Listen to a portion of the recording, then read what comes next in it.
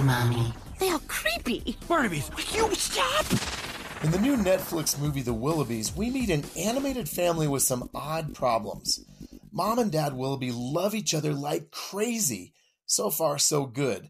The problem is they can't stand their 4 children.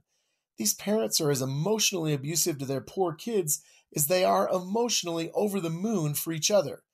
Here's where things take a dark turn in this satirical story. The kids begin to believe they'd be better off as orphans, and they might be right. So they hatch a plan to send their parents off on a dangerous vacation, hoping they won't come back. But while their parents are gone, the children's temporary nanny turns out to be a better parental figure than any they've ever known. Hello! Danger, danger! I am your nanny! I cook, clean, sing! What? You sing? Yeah!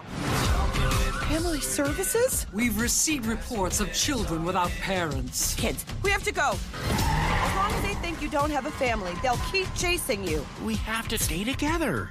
We're gonna find a new family. This is a strange movie. On one hand, the Willoughbys sends terrific messages about the critical importance of loving parents who set healthy boundaries. Then again, we also watch 4 kids brainstorming how to put their parents in situations where they're likely to be killed.